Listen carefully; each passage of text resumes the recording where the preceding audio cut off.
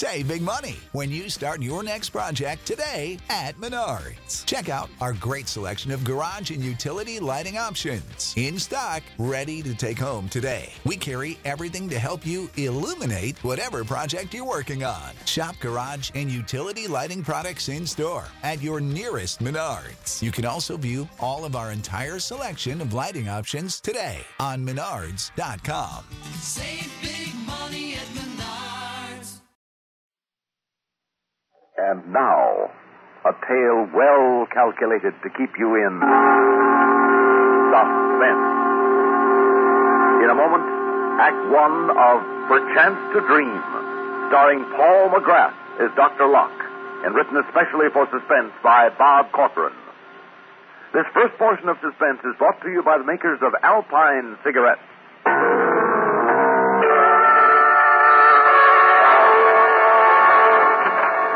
Well, Mrs. Foster, this meeting is certainly under more pleasant circumstances than our first.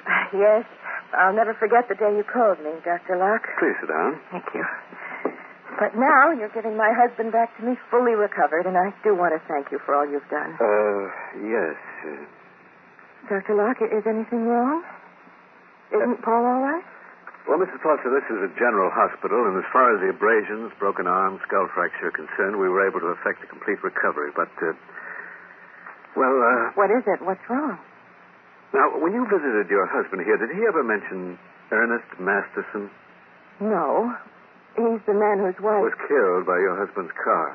Well, should Paul talk about it? I mean, isn't it better forgotten? Well, some things can never be forgotten, and even worse, some things are remembered wrongly.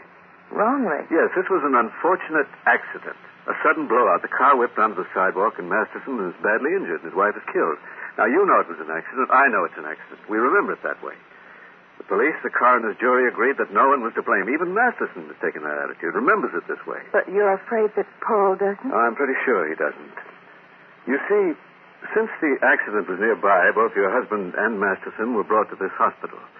Masterson is making a good recovery, despite a rather weak heart. But it's taking longer because he's older. Well, has Paul said anything to him that makes you think something is wrong? Your husband won't talk to him. Won't talk to him? Well, why not? I'm not sure. It seems that your husband blames himself for the death of Masterson's wife out of all proportion to the truth. He's often depressed, Miss Foster. He doesn't talk. He's often nervous, irritable. I've tried to talk to him. And Masterson's been to his room repeatedly trying to show him there's no grudge, that he shouldn't go on accusing and blaming himself. But we haven't been able to do a thing. Guilt is a burden not easily thrown down, and it can become unbearable. Well, can't we do something? I suggested a psychiatrist might come in and talk with him. He was very clear in his refusal. Doctor, just what do you think? Well, I think, Mrs. Foster, that he's acted as his own judge and jury, and no one else was allowed at the trial, and I'm afraid the verdict was guilty. Are you sure of this verdict? That's not very scientific, I know, but I do know that something is wrong. And that something might happen? It's possible. And since it is possible, I must tell you of it, no matter how much it might upset you or how wrong I might be, and I hope I'm wrong. What might happen? Well, guilt is a terrible lever. Expiation is often the only thing powerful enough to pacify it.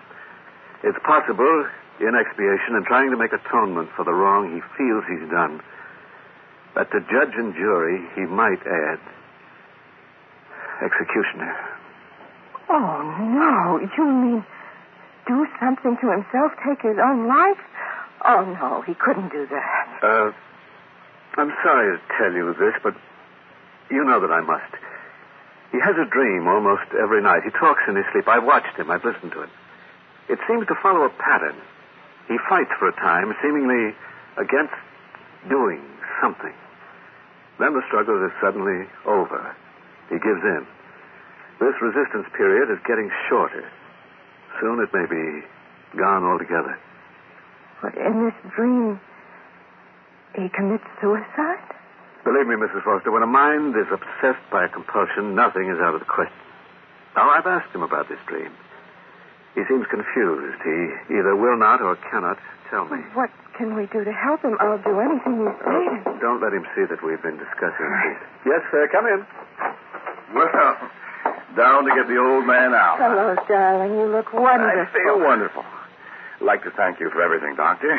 I guess I wasn't cut out to be a model patient. Well, if they were all as little trouble as you... We better run along. I know you're pretty busy. Oh, I stopped to say goodbye to Masterson. Thought you'd like to know. Oh, fine. That's fine. Well, I hope you're going to enjoy your freedom. I intend to. Thought we might take a little trip. By train. I'm through driving for a while. Would you like that, Donnie? Yes, that would be wonderful. I was thinking we might take a run up to Providence tomorrow morning. Providence? We don't know anybody in Well, that's a Providence. good reason for going. We'll meet somebody. Hope to see you again, Doctor. Unofficially. No one wants to see the doctor when he's well. Goodbye, Doctor. Bye-bye. But he's not well, Miss Clemens. I'll swear it. He seems fine. Seems, yes, but there's something... Too bad he couldn't have taken it all like Mr. Masterson. He lost his wife, and yet he seems completely without bitterness. I don't think I could be that forgiving. Well, Foster's guilt won't let him be forgiving either. To himself. If only we knew more, Miss Clemens, we could anticipate and block any attempt he might make. Break the pattern of his dream.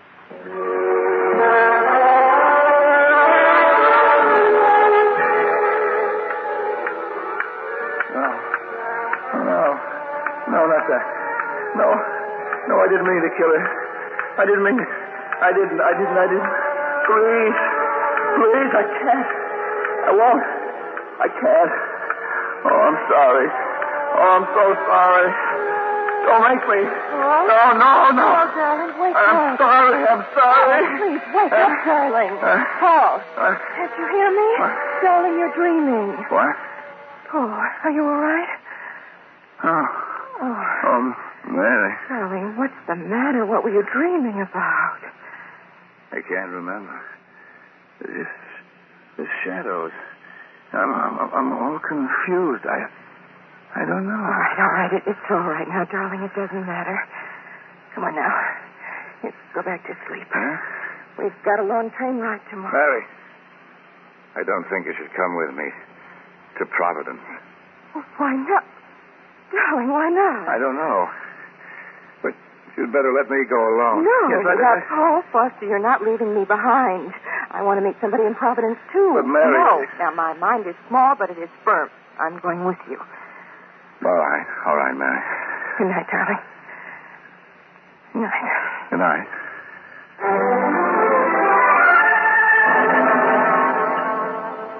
Now, what is that? Bill or fan mail? Oh, it's a note from Jan.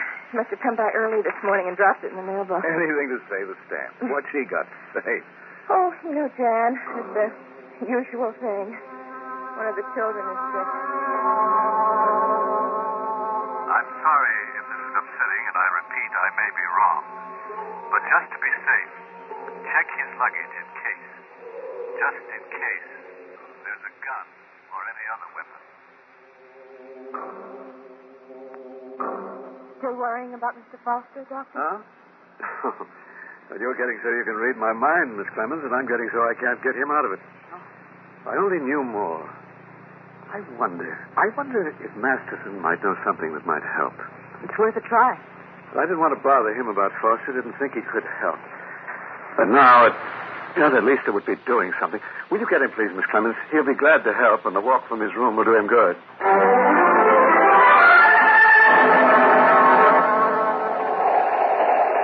I wish we had something to read. Oh, sure. That's the way it always is. Rush for the train and forget the essentials. I think I'll take a walk. All right, darling. But you be good and you be careful your first day out of the hospital. It's a promise. Check his luggage in case. Just in case.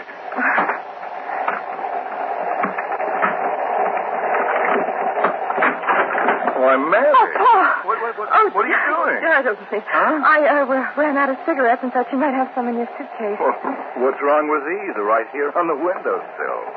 Oh, my goodness, right under my nose. Here, let me close Oh, that. thank you, dear. So why did you come back? I wondered if you wanted me to bring you something. Oh, thank you. There's nothing now that I have cigarettes. Okay. See you later. Lock the door.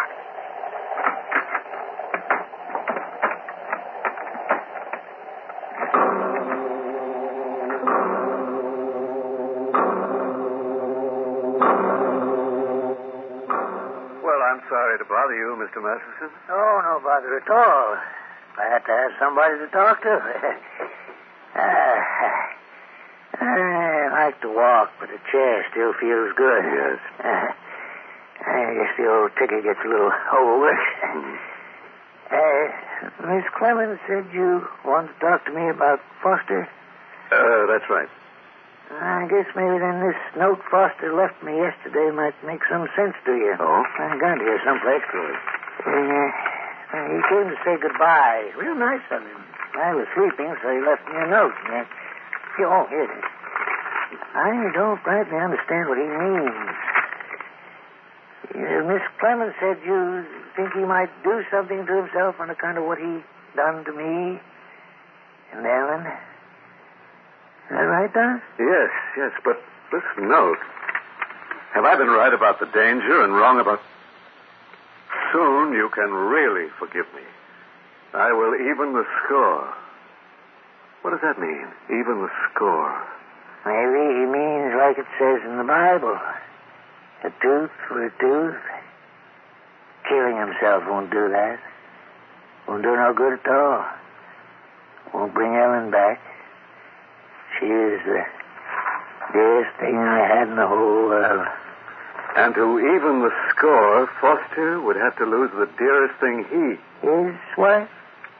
Maybe subconsciously he's got some fantastic idea, because of the guilt he feels, that he must make you and himself equal in the way that he made you unequal. Good Lord. Maybe it's not suicide we're faced with, but murder.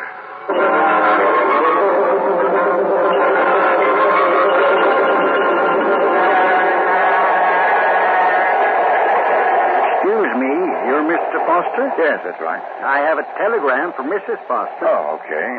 I'll take it. Fine. Thank you. Thank you. A telegram.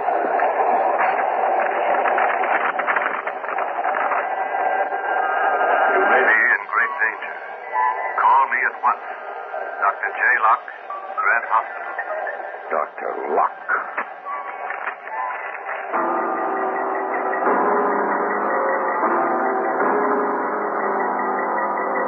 Why doesn't she call? Mr. Masterson, I want you to help me some more. I've got to get a line on what he's thinking, consciously or subconsciously, what he may do. Why did he want to go to Providence? Now think back. Try to remember anything you can, anything at all you know about him. Oh, gosh, Doc, I don't remember much. I tried to put it all out of my mind. I know, and I'm sorry to have to ask you, but Mrs. Foster's life may depend on your remembering. Yeah, sure, Doc, sure. Well, Foster's a salesman. I guess you know that. Yes. He's always traveling around. I heard that the night before the accident, he stopped over in a town called... I can't remember. The night before the accident. The last night that you and he were even. The last night both your wives were alive. Yeah, guess it was. He drove right down from there, and then... I always thought a man walked on the outside to protect the woman. My doing that didn't keep Ellen from being killed. Please try to remember the name of the town, the last town he stayed in. Now try. I'm sorry, Doc. I just don't seem to... Wait a minute. Abby something. Yeah. I remember. Abington. That was it, Abington. Do you know where it is? No, it's up along the coast somewhere, but I ain't sure. I wonder if it could be on the run between here and Providence.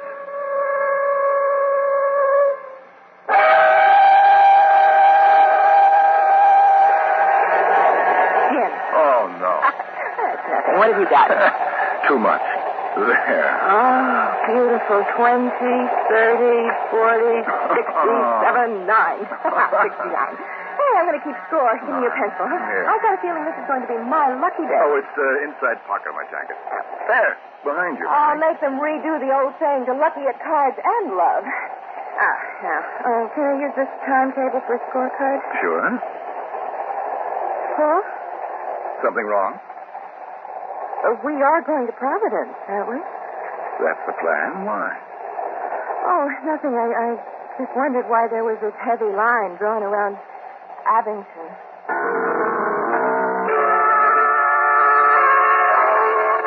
Yes, operator. Mrs. Paul Foster at the Brewster Hotel, Abington. And please hurry. It's very important. Well, it's a break that there's only one hotel in the town. I sure do hope you get her all right. I gotta admit, it all sounds pretty wild to me. Dreams and making restitution back there and all. I know you're a mighty smart fella, Doc, but you know what I mean. Yes, I do very well, Mr. Matheson. And I agree, but there's always the chance. You see, he suffered a tremendous head injury. No one can ever say for certain just what damage is done. No, not to the brain. We can check that quite well. But damage to the mind, that's quite a different matter. People can do crazy things, all right. If we can just get her away from him until we're sure. Dr. Locke. Yes?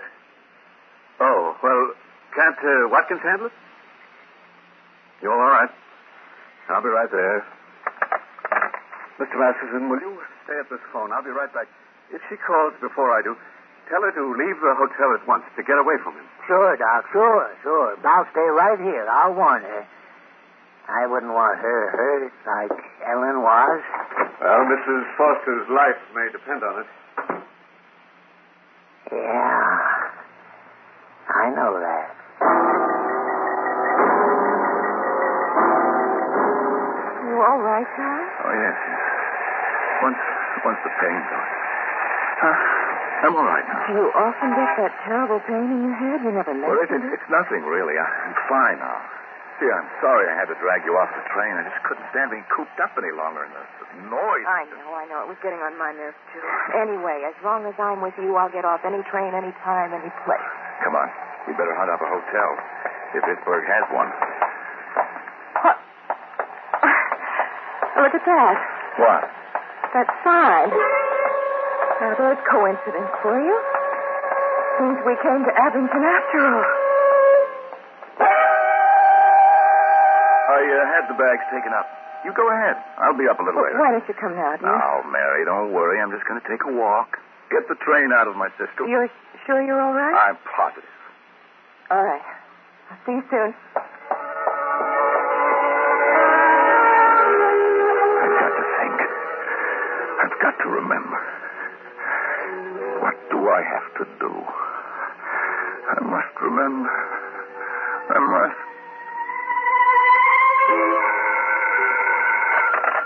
Hello. On your call to Mrs. Paul Foster. Nobody here made any such call.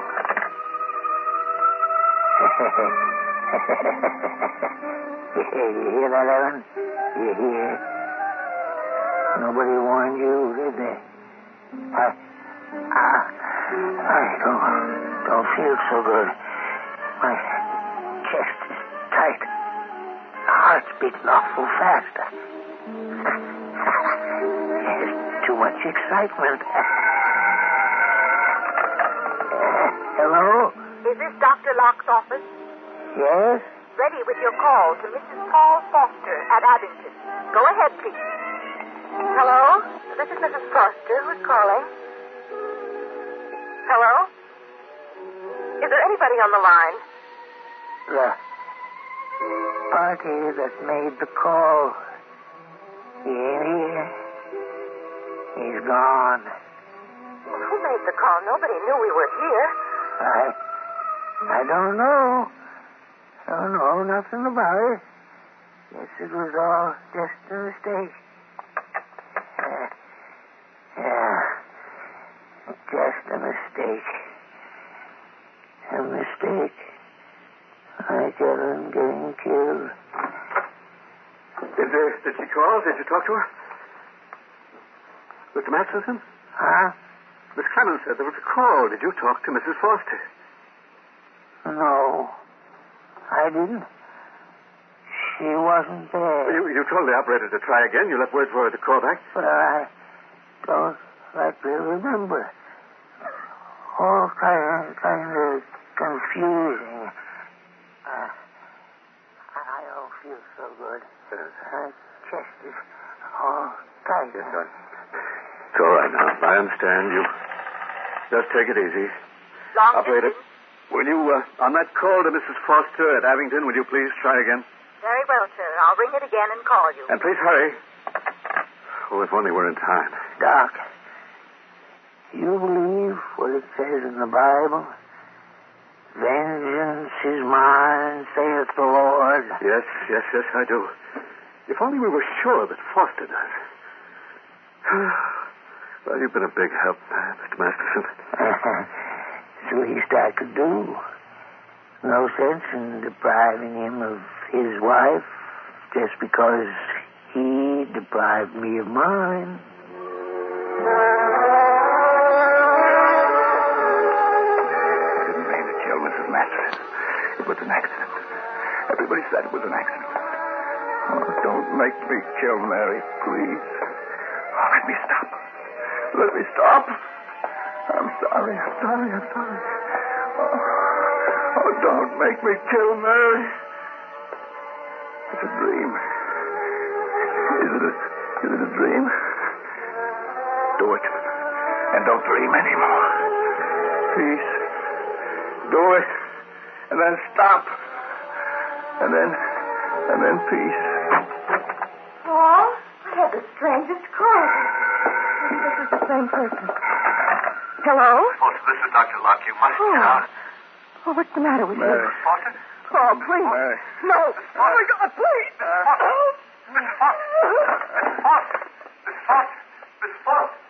Mrs. Foster! What's wrong, Doctor? Operator! Your call is still connected. Get me the police in Abington. Hurry. Yes, sir, right away. Dr. Locke, Mr. Masterson, look at him. What? Oh, the excitement. He's fainted. What's the matter? His heart gave out. He's dead. And just because he wanted to help.